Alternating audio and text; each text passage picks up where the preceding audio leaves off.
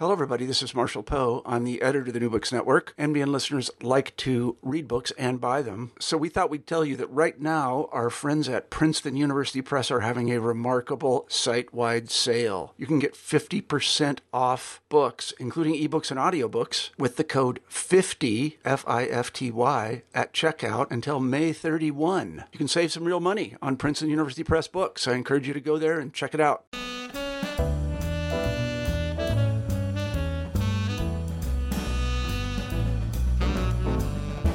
Hello and welcome to the New Books in Historical Fiction. I'm your host, Jennifer Yeremeyeva, and today it gives me great pleasure to welcome Jill Paul to the channel. We're here to discuss Jill's new novel, The Lost Daughter, which was released this week in the United States following its initial publication in the UK last year. Jill is the author of several historical novels rooted in recent history, featuring real historical characters set in tumultuous eras and events. She was born in Scotland and today makes her home in London. In addition to writing her very popular novels, which have been translated into 20 languages. She's a popular speaker on subjects including royalty, the Romanovs, and writing. The Lost Daughter is Jill's second novel about the Romanov Grand Duchesses, and both novels imagine an alternative history in which first Tatiana, the focus of The Secret Wife, and now Maria, the focus of The Lost Daughter, escaped the massacre in Ekaterinburg in July of 1918. I read both this summer while I was in St. Petersburg, one of the key settings for The Lost Daughter, and I enjoyed both thoroughly. I'm usually quite skeptical about these alternative history narratives concerning the last imperial family, but like all of Jill's novels, these were meticulously researched with plots that kept me turning the pages. I'm delighted that the U.S. release of The Lost Daughter by HarperCollins this month brings Jill to the show today, and I'm really looking forward to discussing The Lost Daughter with her.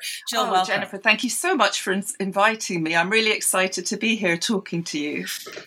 Well, I'm excited to have you here, and I think we should just dive right in. And my first question, the first thing I'd like to talk about is that in The Secret Wife, the book that precedes The Lost Daughter about Maria's elder sister Tatiana, you shared with readers in the back of the book that you became interested in the story of the last imperial family in a kind of interesting way. And I thought that would be a marvelous place for us to begin, because clearly the Romanovs kept their claws into you for not one but two They books. certainly did.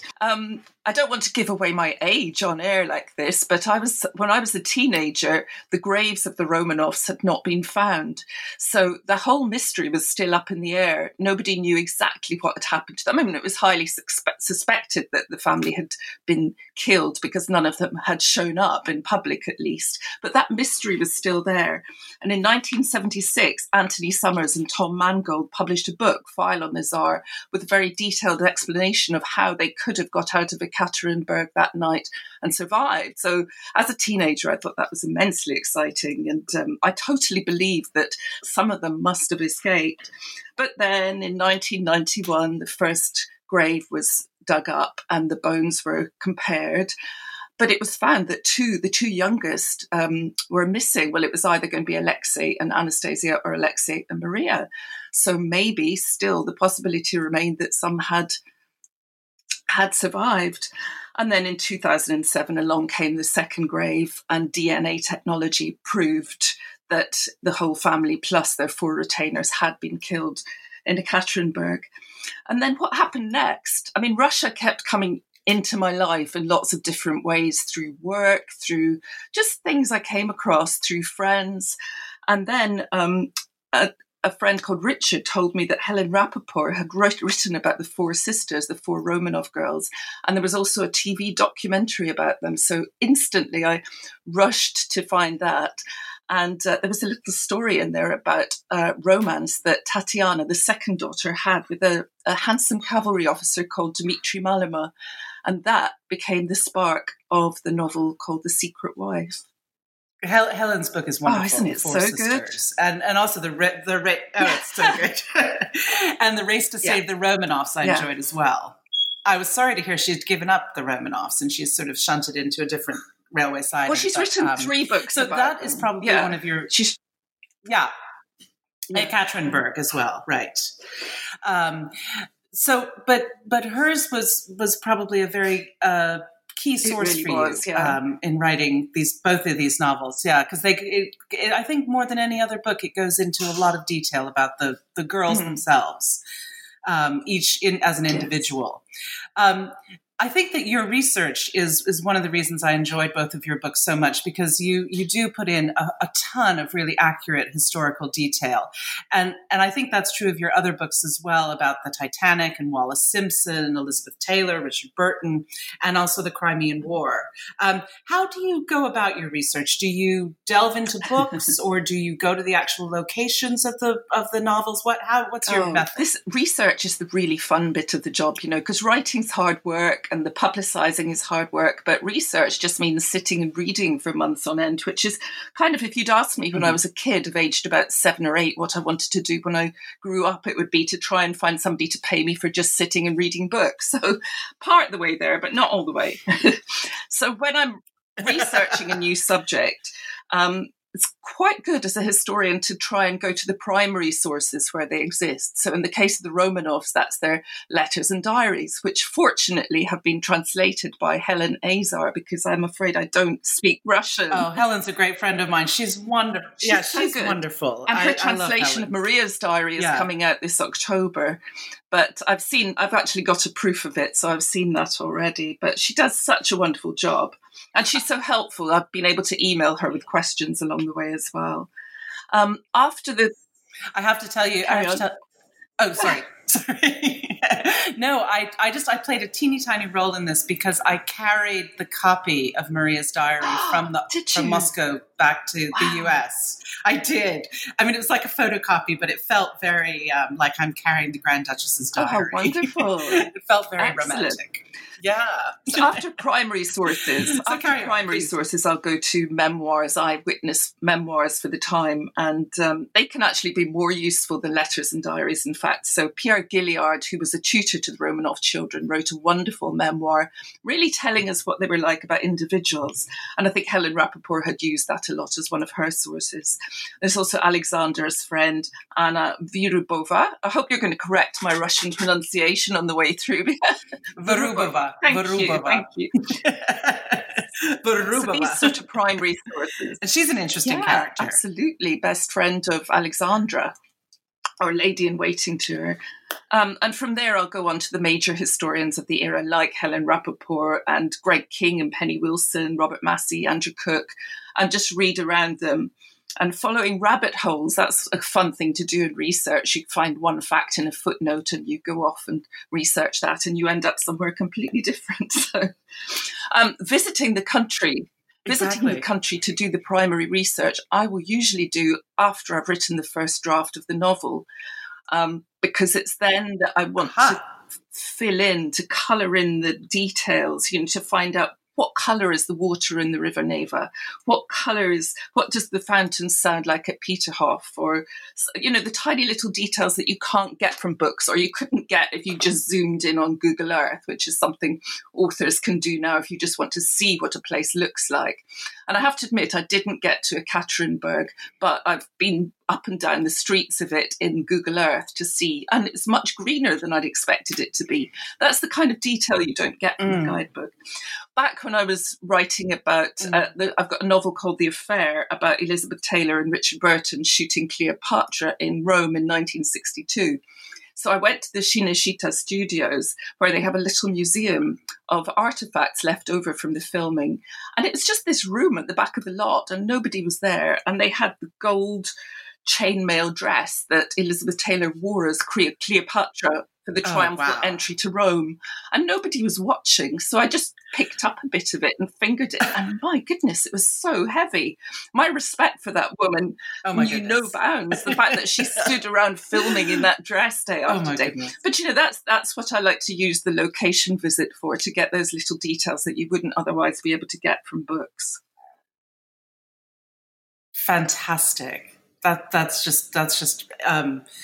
I can imagine you going up and down the streets of St. Petersburg for the Lost Daughter. Goodness, I love St. What was your favorite source material? Oh, it's fantastic. It's just There's no place like it. There's no place like absolutely it. glitzy everywhere. Everywhere is guilt and precious stones and more surprises around every corner. And I have to say, one of my favourite bits was the Fabergé Museum, where they've got that room with the 9 of the original imperial eggs. Unfortunately, they were behind glass and were security guards standing at so I couldn't actually pick them up. So you couldn't finger those. It was a shame, but it's such a special. Though you have a bit of Fabergé in each of the books, don't you? And I bought myself a little pendant at the Fabergé Museum. I thought I needed a souvenir. Oh, I think very definitely needed a souvenir. What were some of your favorite source materials, if you can pick a favorite? Well, definitely Helen Rappaport's books. King and Wilson, which was published, I think, a couple of decades ago, has so much detail. It's wonderful. But I also follow all the Facebook Romanov groups because these people are total experts that have devoted their lives to it, and they come up every day more or less with new photographs and facts, and they discuss with each other what particular translations mean, and making contact with them has been incredibly helpful to me in my research. They're a generous group. I used to think that I was the only person who geeked out about the Romanovs, and then I went on Pinterest and learned that wasn't true. Oh yeah. And I'll never be lonely again. Tell me, one thing that struck me is you chose Tatiana, who I think is one of the more glamorous of the four sisters. But I wonder why you didn't choose Olga, the elder, who also had kind of a romance. She did, but you chose to go with Maria. Maybe Olga. Maybe you're still working on an Olga. Oh, I'm not writing anything off for the future because I absolutely love writing about this family.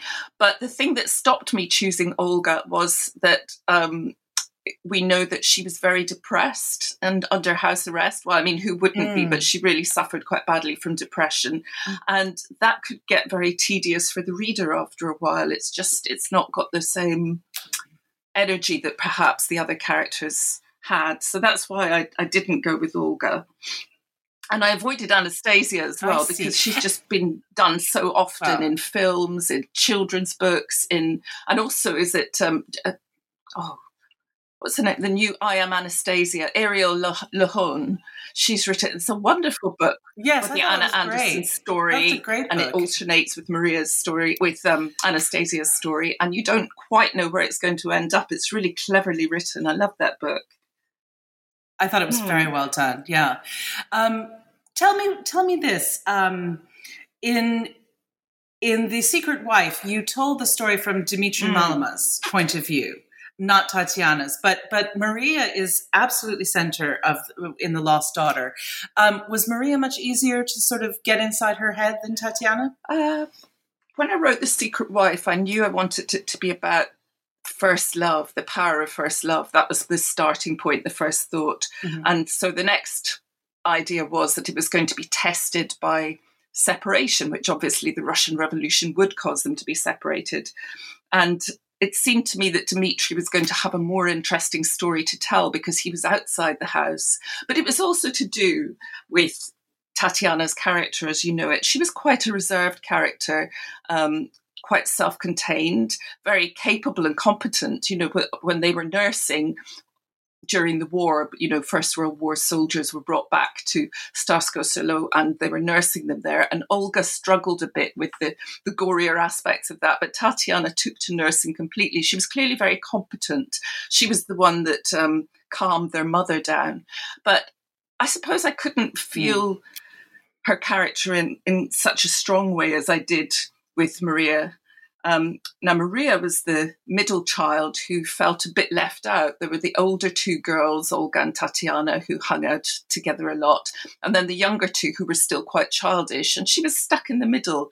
And she had that middle child syndrome. We know she wrote a letter to her mother when she was, I think, 8 or 9, saying that she didn't feel loved. Very sad. And Alexandra wrote back a kind of, oh, don't be silly, of course you're loved type letter. But the effect on Maria's character was to make her want to befriend everybody she met. You know, I feel that there was a kind of neediness to be liked in her. And that was something I felt I could get a grip on to write about. My agent tells me that female characters are more popular as the protagonists in historical novels, but I love writing men as well. I've written two novels. I've written Dimitri Malama was the protagonist in The Secret Wife, and in my Titanic novel as well, I have a male protagonist, a first-class steward on the ship. So yeah, it's good to have the difference, to look at things a different way. The other thing about the novels is that both stories toggle between two eras. In the case of The Lost Daughter, we're in the 1970s in Australia for much of the book, and then back in Russia after the revolution. And this is an approach I think you take with some of your other books. Is this sort of the way you find your way into the story? I think it's quite a good way to make history more accessible, particularly when you're talking about a period of incredibly complex history like the Russian Revolution and the Civil War.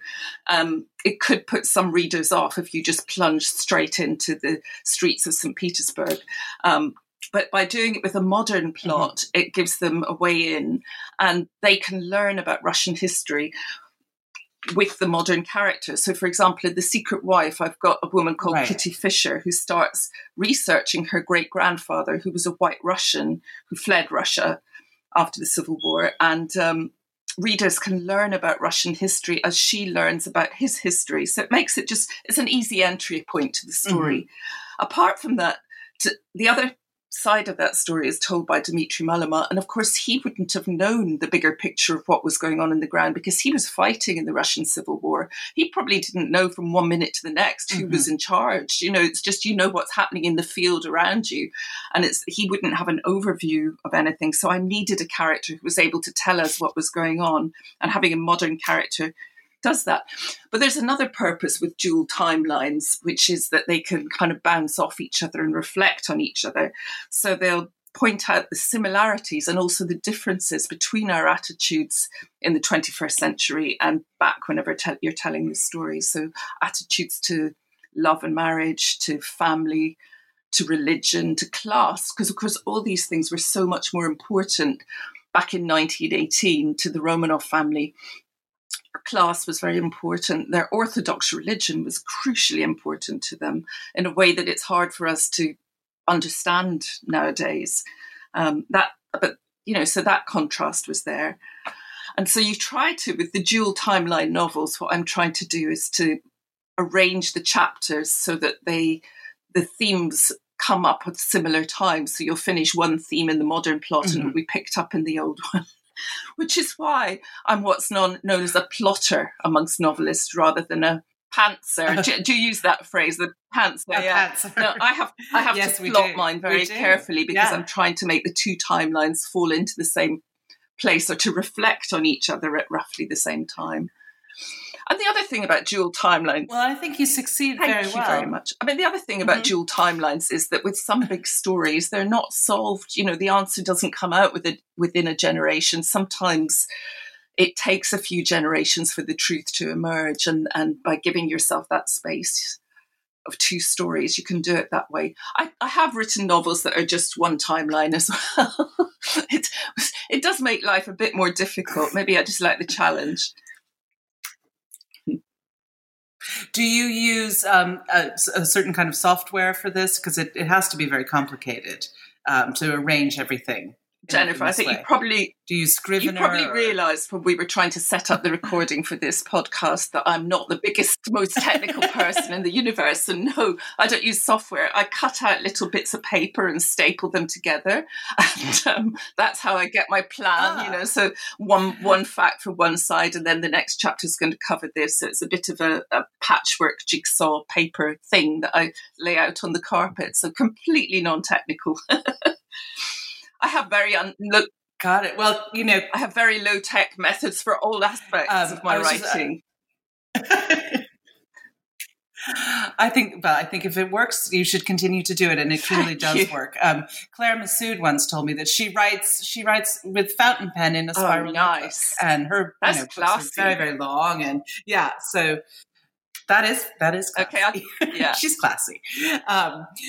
But when you were talking about the themes that sort of run through the book, I'm reminded that in The Lost Daughter, one of the big themes is fatherhood. Actually, oddly enough, when we're talking about two young women sort of grappling with things, but that theme kind of really pervades the whole novel. And what is a good father? And I wondered if you'd talk to the listeners a bit about that. I'm glad you picked up on that, because that was a theme that I was thinking about as I was writing the book. What difference does it make in life whether you've had a good father or a bad father? First of all, what makes a good father? And I was really lucky personally. I had an exceptionally wonderful father who's sadly no longer with us. But, everything that you get from a good parent, you take with you through the rest of your life. So it just gives you, a good father gives you a bit more confidence that you can cope with the world, that you're capable of doing things. I mean, I've got lots of friends who didn't have good fathers and they work things out themselves, but it's just a bit harder, I think.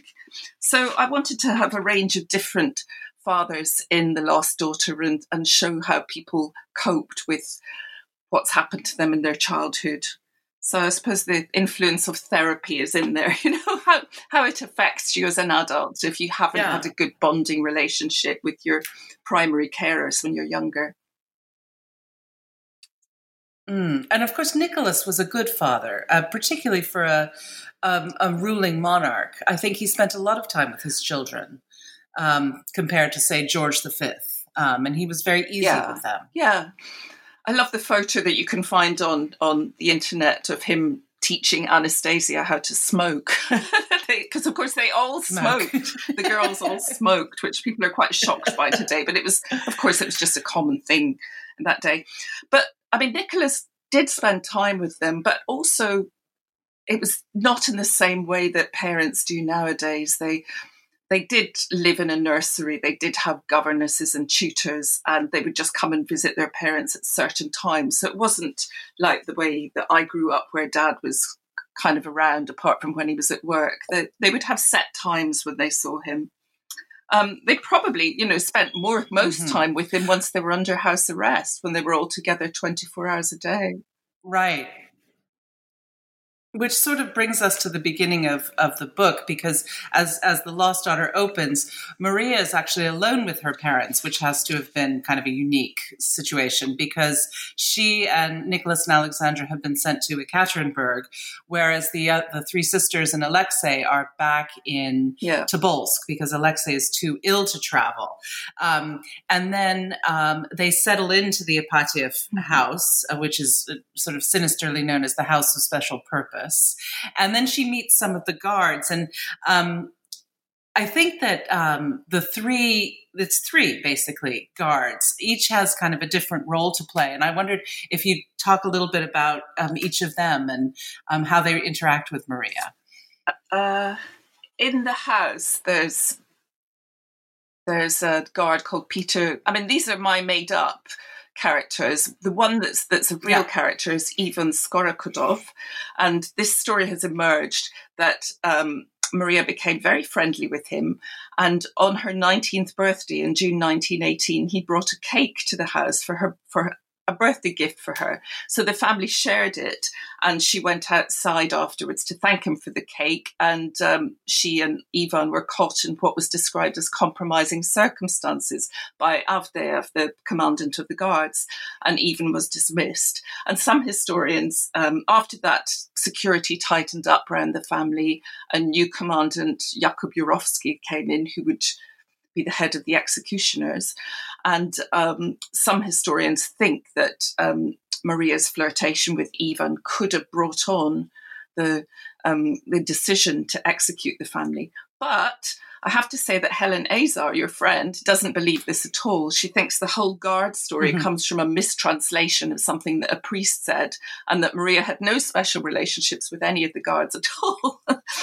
But it was that fact about the birthday cake and Ivan that I saw, I think, first in Helen Rappaport's book, that I thought, oh, that's very interesting, because I think if I was held captive somewhere like that, and, by the time they got to Ekaterinburg in that house, they were just on the first floor. They were just in a few rooms. There was a great barricade around the house. There were machine gun posts in the corners. The windows had been whitewashed to stop them seeing out and other people seeing in. So it's becoming seriously terrifying. They've got food shortages. Their possessions are being rifled. They're only allowed out to the yard for very limited exercise every day. It's getting more scary. And Maria, I think, would have responded by trying to befriend her captors, the younger guards anyway. And I'm sure that's what I would have done. It seems to make sense. And you can look at it in the context of the phenomenon of Stockholm Syndrome, which in 1973, some hostages were taken in a bank from a man who robbed the bank. And afterwards, when they were released, they all refused to testify against their captor. It's a syndrome, a psychological syndrome, that when you've been afraid that you're about to be killed, and obviously the high adrenaline stakes of that feeling, and then your captor decides not to kill you, you're just disproportionately grateful to him, as if he's personally rescued you. And if you're dependent on him for your needs being met, for food and so forth, then you can become very attached. And I wondered if there was possibly even an element of this going on with Maria in her relationship to the guards. Maybe she was just thinking, if I'm really, really nice to them, they're going to make sure I'm all right. That was my thinking there. I also, as you pointed out, I also had her making friends or having a relationship with two other guards who were both my invention. One nice, one not so nice. Bit of contrast in there. Hey, it's Kaylee Cuoco for Priceline. Ready to go to your happy place for a happy price? Well, why didn't you say so? Just download the Priceline app right now and save up to 60% on hotels. So whether it's Cousin Kevin's Kazoo Concert in Kansas City, go Kevin, or Becky's Bachelorette Bash in Bermuda, you never have to miss a trip ever again. So download the Priceline app today. Your savings are waiting.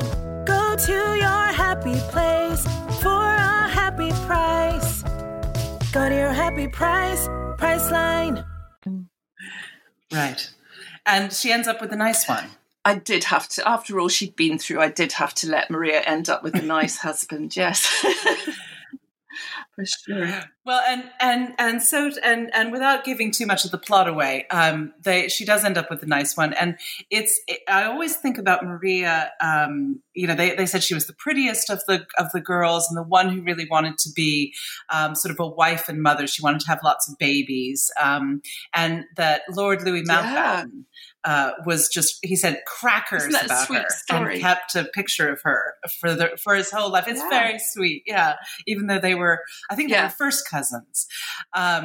So that might have been a complicated marriage, but she makes a very different kind of marriage to someone from a very, as you say, the whole issue of class comes into this, because in marrying Peter, it's a very different kind of man than she might have been expected to marry. But despite everything, they're very happy. And although they have a very challenging life. So you gave her a lovely marriage, as I think Maria really wanted. I thought that was great. You. Well, of course, the revolution turned everything upside down, not just for them, for virtually all Russians. Before the revolution,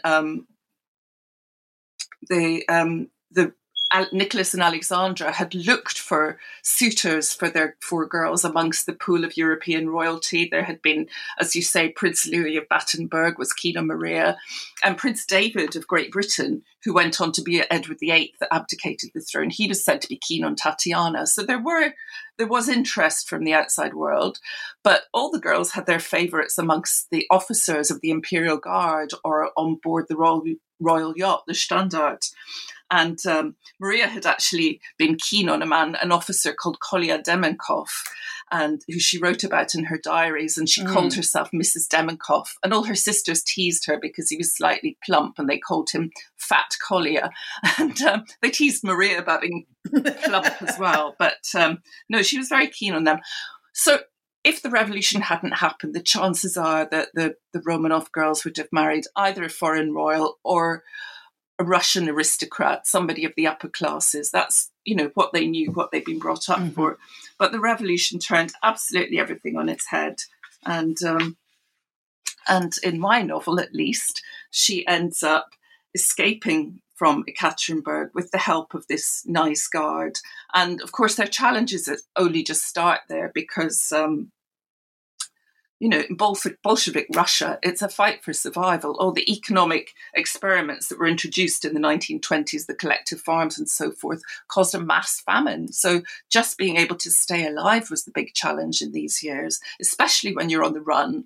And you've probably got the Tsars, the secret police coming after you because they didn't want any Romanovs to survive in case they tried to come and take back the throne. I know you know this, Jennifer, that Lenin's hold on the country was very tenuous in the early 1920s. He only controlled a very small area of it, this vast country. And so if a group had got behind any surviving Romanov, they could have tried to put them back on the throne and got some popular support for that. So that's what they were worried about. But yes, I did have to give...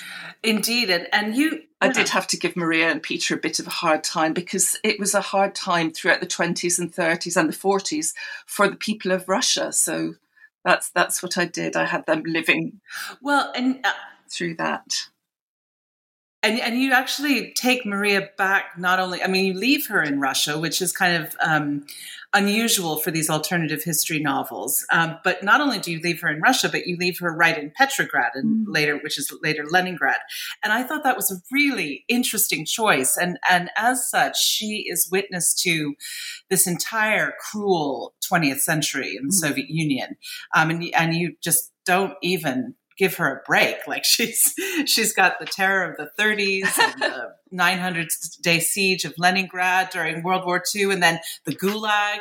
And tell us a little bit about why you chose to leave her in Russia.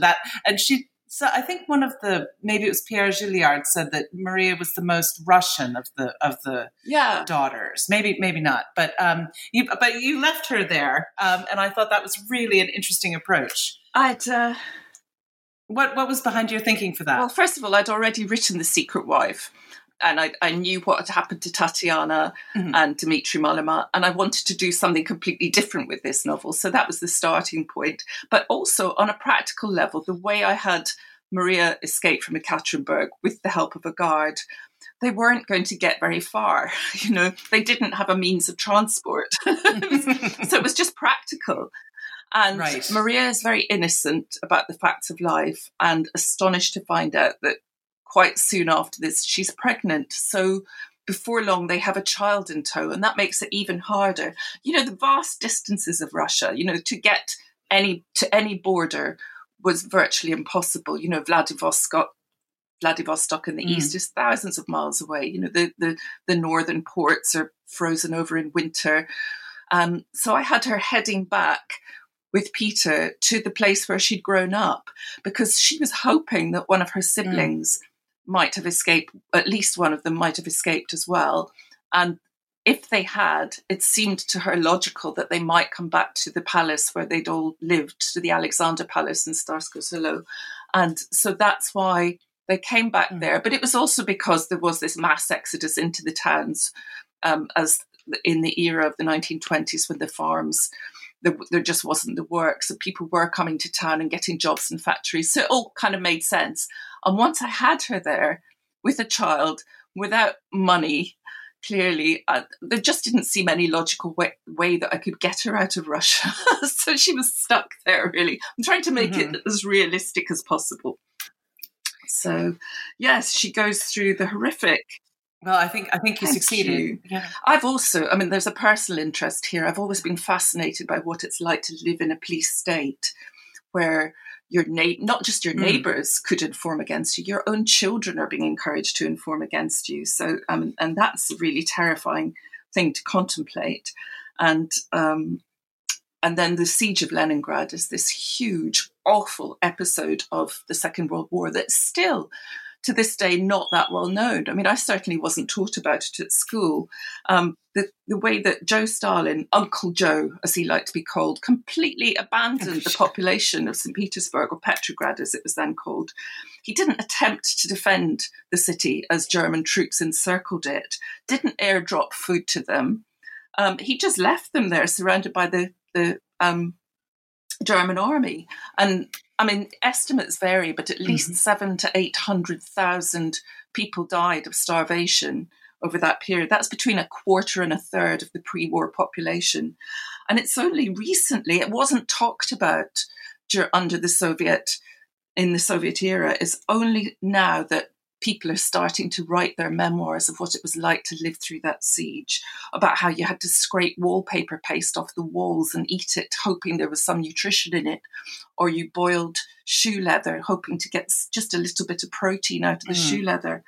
And, little things like it was the strongest, fittest men that died first.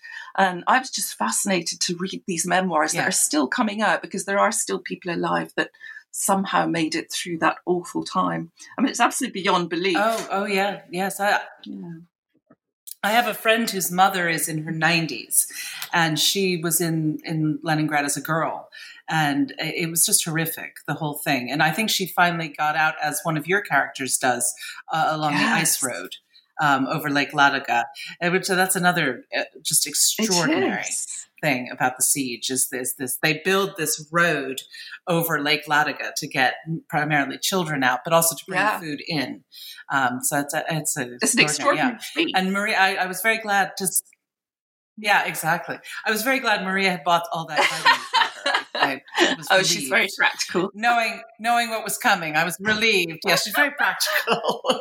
Now, you said that you brought Maria back to Petrograd primarily because she was hoping that one of her siblings would be there. And I kept hoping that Maria and Tatiana would have a reunion, but they don't. And of course, Tatiana, in your earlier novel, has left Russia. But I wondered if you didn't feel a strong temptation to have a meeting between the two. I don't think I considered it. Sorry, Jennifer. I don't think I did consider it because really? I didn't see how it could happen practically. I mean, I did have Maria making contact with relatives in Denmark, and they hadn't heard from Tatiana. And for Tatiana to suddenly arrive and find them would have been such a huge coincidence. And I'm not really a fan of coincidence in novels. Well, not in the kind of realistic historical fiction I'm writing. It can feel like the novelist is cheating in a way if you just, whoops, here's Tatiana, great. So yeah, I didn't really see a way to make it happen. Perhaps I should have. Okay, but you do. No, because you had a very moving sort of meeting between your two protagonists in The Lost Daughter. And we haven't even really touched on the character of Val, and I'd love to spend a little time talking about her, because she's equally interesting as Maria and goes on sort of a journey to become more independent and self-sufficient, just as Maria does. Let's talk to us a little bit about Val Doyle, who is the 1970s protagonist. Yes. I mean, we start with Val in 1973 in Sydney, Australia, going to watch Queen Elizabeth II opening the Sydney Opera House. But just as she's about to leave, she gets a call from a nursing home where her elderly father, who's a white Russian emigre, has been saying some very strange things. So she feels, although they're strange, she feels she has to go and visit him. And he's saying, I didn't mean to kill her. But he won't specify who it was he didn't mean to kill. Now, Val's mother has disappeared when she was 12 or 13. She hasn't heard from her since. So she wonders, could her father have killed her mother? But he's got dementia. She can't get any more information out of him. And then he dies. When she's clearing out his house, then she begins to find some clues that help her to unravel what might have happened in her own family. Now, at this stage, there is very little crossover between the two plots, the Maria plot and the Val plot, apart from the fact that Val had a white Russian father. But gradually I'll bring the two stories together. Of course, Val's story is also coming into the spectrum of talking about fathers, because she had a terrible, controlling, cruel father. And as a result, when she got to the age of 18, she married the first guy that asked her. And, guess what? Surprise, surprise.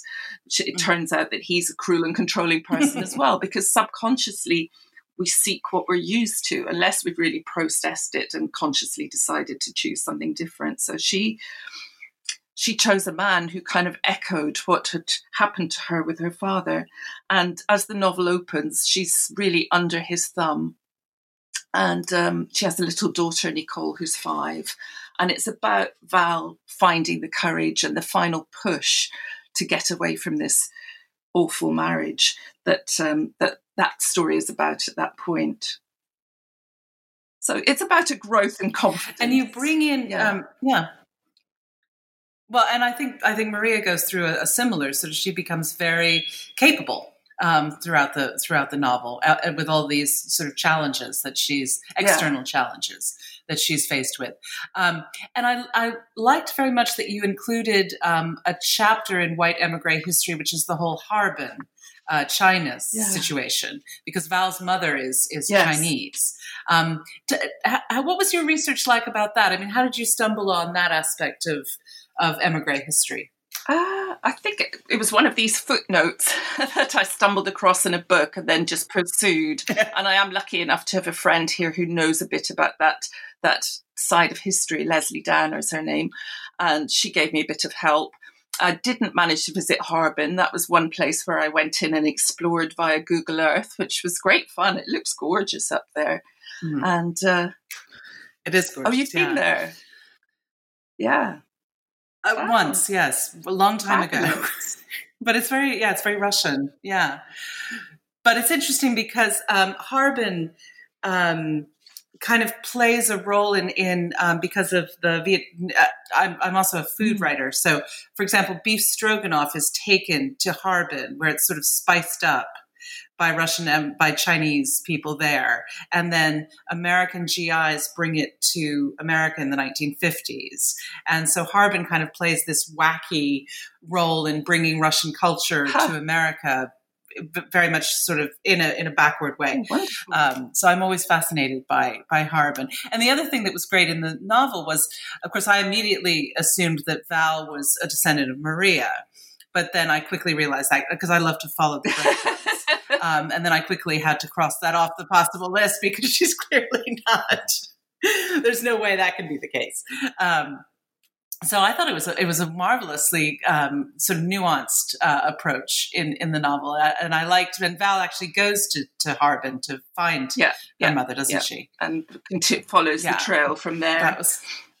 And it's also about Val growing in confidence and trying to overcome the past that she's had with this terrible father to find happiness and love for herself and for her daughter, Nicole. Mm-hmm. And just to loop back to something you said earlier, I thought that in addition to Val and Maria and Peter, all of the minor characters were really well done, particularly the secret policeman. You said that you've always been fascinated to kind of live in a police state. And there was this marvelous subplot of Maria helping people find their lost relatives, because so many people become sort of just lost in the chaos of the 20s and 30s and 40s. Can you speak a little bit about that subplot and the very nuanced character of, I forget his name, the secret policeman. Well, I have the book right here. While you talk, I can try and find his name, because he really was an interesting character. Yeah, I didn't. And the idea that Maria becomes. Yeah. What I wanted to show with him is that nobody is completely evil or, completely good. He was working for the secret police, but he was a nice, he had some good instincts as well. He did end up helping Maria, and her organization to find lost people seemed a natural thing that she would do when she was looking for her own lost relatives, because she was going to the places where strangers coming into town would hang out and try and find each other. So that was the only logic to that. But yes, it's terrible that I've forgotten the name of my own character. But he was. Well, he's called Yuri. He's called Yuri. Yes. No, he was a very interesting character, and I think that the idea of the card file that she keeps, and when people ask her to find people.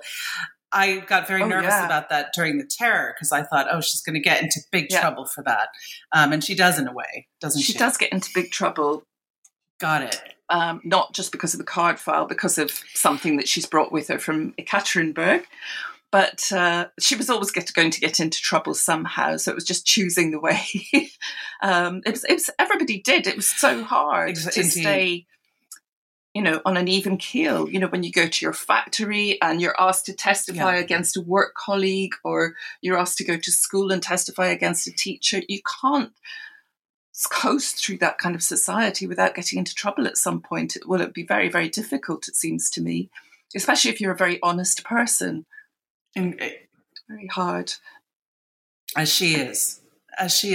And another chapter in Leningrad's history that I think you bring to life really well is the painstaking work that's done after the Second World War to restore the palaces. And you spend a lot of time with us in Petrodvorets or Peterhof. Did you go out there and look at they have these wonderful photographs of because the Nazis really just bombed completely the bejesus out of these places. Especially the Alexandra, the Catherine palaces were just reduced to ruins, and they're fantastic now. I mean, the work is ongoing, but it's taken real experts in every single little field, from woodwork to metalwork and jewelry, gold coverings. I mean, I'm not a technical expert on this, but it's just glittering and perfect when you walk around there. They've reconstructed the amber room in the Catherine Palace, where all the walls are covered in amber, framed in gilt. And the Nazis had looted that. In fact, there's a huge mystery. Nobody actually knows yet, I don't think, where the amber went. But that's all been reconstructed, and you walk around, and each room is more magnificent than the last. I found it incredibly moving to go there. And I did it after I'd written my first draft of the novel, of The Secret Wife, in fact. That was back in 2016. And I just absolutely loved St. Petersburg. I loved that mixture of the Romanov grandeur, when Peter the Great tried to build a city to rival Versailles and Paris and Venice and London, and he really succeeded. I mean, it's just extraordinary. You turn a corner and there's another beautiful church that's not even in the guidebooks, because it's just like yet another church. I loved it. I love the food as well. That's right. But you also bring the food. Yeah, the food's pretty good. Food's fantastic. But you also bring you bring to life very well the sort of seamier side of the communal apartments and the very cramped Soviet style accommodations, and the sort of the cold streets, and the really just brutal period during the Second World War. And where did you find that information in St. Petersburg? Did you visit some of the museums dedicated to these eras? I did, yes. I went around a few museums there, but once again, it's mostly first-person memoirs and eyewitness testimonies that are the most helpful thing for those little details. I mean, when you're writing historical fiction, the last thing you want to do is bog down the narrative in lots and lots of historical facts. It's not about that. It's about telling a story, but you need enough of the background to make it feel authentic to the reader, so that they don't feel like they're being taught, they're being lectured to, that the story is still the main focus. But I wanted to have the correct sound on the microphones that were attached to the lampposts during the siege of Leningrad, the tick-tock sound that was coming out of them, the pavements, where they got food. If you can get these little details authentic, but just drop them in here and there, and then the reader doesn't even notice them sometimes, but will feel that they're, convinced that they're in the right era. And you try not to get any details like that wrong. I do a vast amount of cross-checking, and I'll usually ask some experts in the field to read the proofs for me and tell me if I've made any complete howlers along the way. Well, I didn't find any howlers in either of the novels. I thoroughly enjoyed both of them, and I was reading them while working on a cruise ship as a history lecturer, and I mentioned that I was reading the books, and a number of the passengers had read the Secret Wife and were very excited to read The Lost Daughter as well. Thank you so much for that. I can tell you that you have fandom in Australia and Canada. And, I think I have to give you commission for this, Jennifer. It's very kind of you. Well, I, as I say, I'm very, very picky about my alternative history novels. There are a lot of bad ones, but yours was just very compelling, and I kept sort of turning I kept sort of getting back to my cabin to read a little bit more during the cruise. What do you think is because there are so many of these novels, and in fact, we were just talking about Edward VIII kind of having a penchant for Tatiana, and somebody I think is coming out with a novel where in that alternative history, Tatiana is the Queen of England, and she's married to Edward VIII, but he is already carrying on with Wallis Simpson, and I know you've written about Wallis Simpson, so that I think that's going to be an interesting what a great idea. What do you think is the it is an interesting one, isn't it? We'll see how well it succeeds. But why do you think that we're just constantly fascinated? I mean, the Romanovs just will not get their claws out of us. And I wonder why you think there's a real fairy tale archetypal aspect to their story.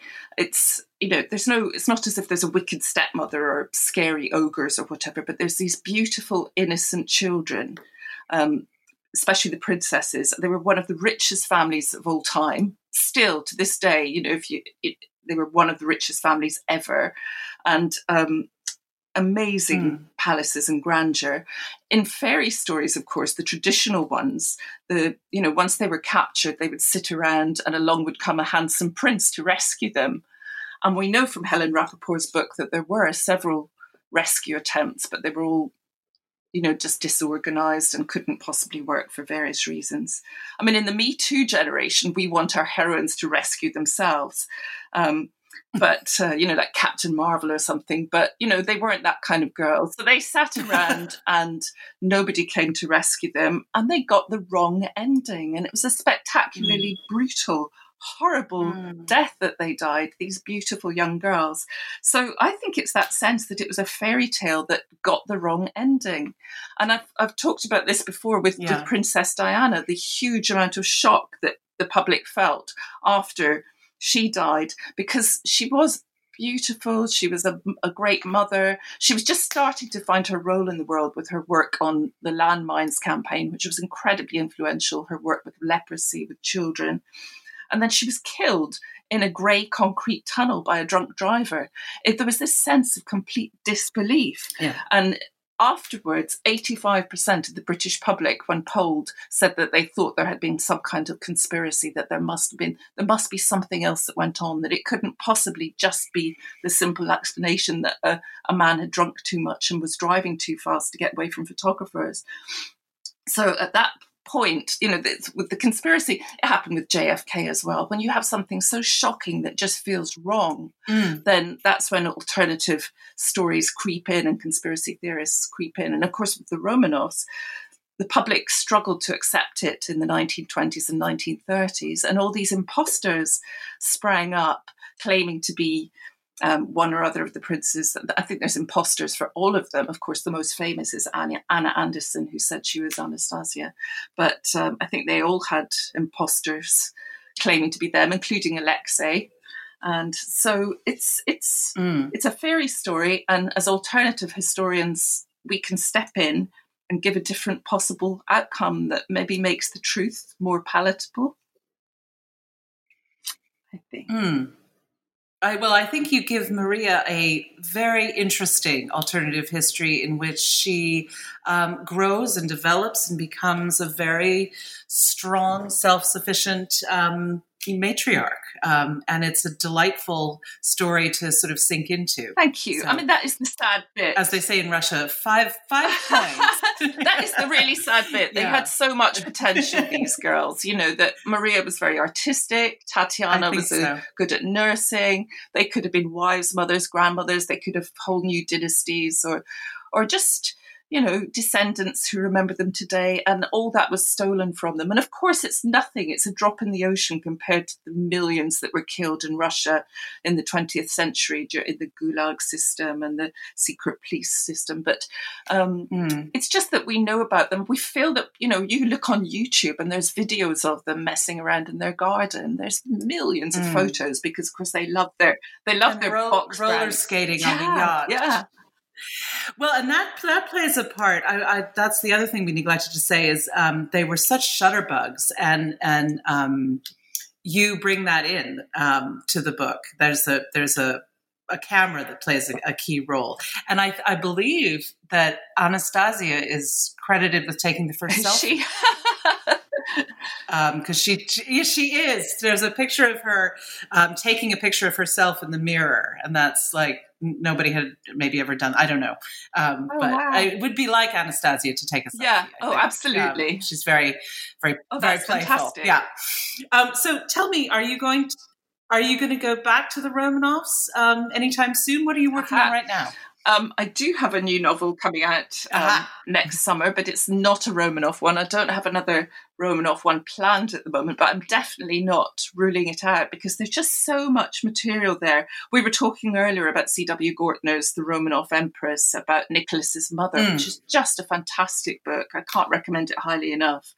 And there's the other relatives around the court. There's so many different angles to look at the story from, but I wouldn't rule out going back to it in the future. And I do get a lot of emails from readers saying, when are you going to do Anastasia? When are you going to do Olga? So I don't know. I really don't. Well, and what is the new book about, if you can tell? To be honest, it hasn't been announced yet, and I probably really shouldn't tell. But since it's you, I will. It's called... Oh, okay. It's called... It's something completely different, by the way. It's still historical fiction. It's called Jackie and Maria, and it's the stories of Jackie Kennedy and Maria Callas and their relationships with Aristotle Onassis. Because basically, Jackie stole Aristotle from Maria, and not many people realise how closely connected that they were. Their lives began. So I've told the story from each woman's point of view, up to the point where, he died. So, yeah. That's the next one coming out next summer. Well, as soon as we finish this interview, I'm going to race downstairs and tell my mother who's visiting because she is the biggest Jackie fan in the galaxy. Fantastic. She is. She had a book when we were growing up called I Was Jacqueline Kennedy's Dressmaker that had these beautiful line drawings that we were all fascinated with as children. So if you ever get I'll look out for it. So that was Oleg Cassini. That was Oleg Cassini who dressed me. No, this wasn't. I think this is this is a pre-First Lady. Okay. It was a young woman in Washington who just was designing her dresses when she was the wife of a senator. Oh dear, so much fun stuff to talk about. But I'm afraid that's all we have time for today. But this has been a great discussion. Before we go, though, where is the best place for our listeners to find you, more about you and your work, and where you might be signing books in the near future? I am really easy to find on social media because I spend far too much time there.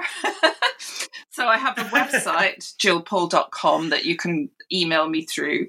I'm on Twitter and Facebook at Jill Paul Author, and I'm on Instagram at jill.paul1. I post reviews on Goodreads as well. I'm all over the place, and I do love hearing from readers. You are.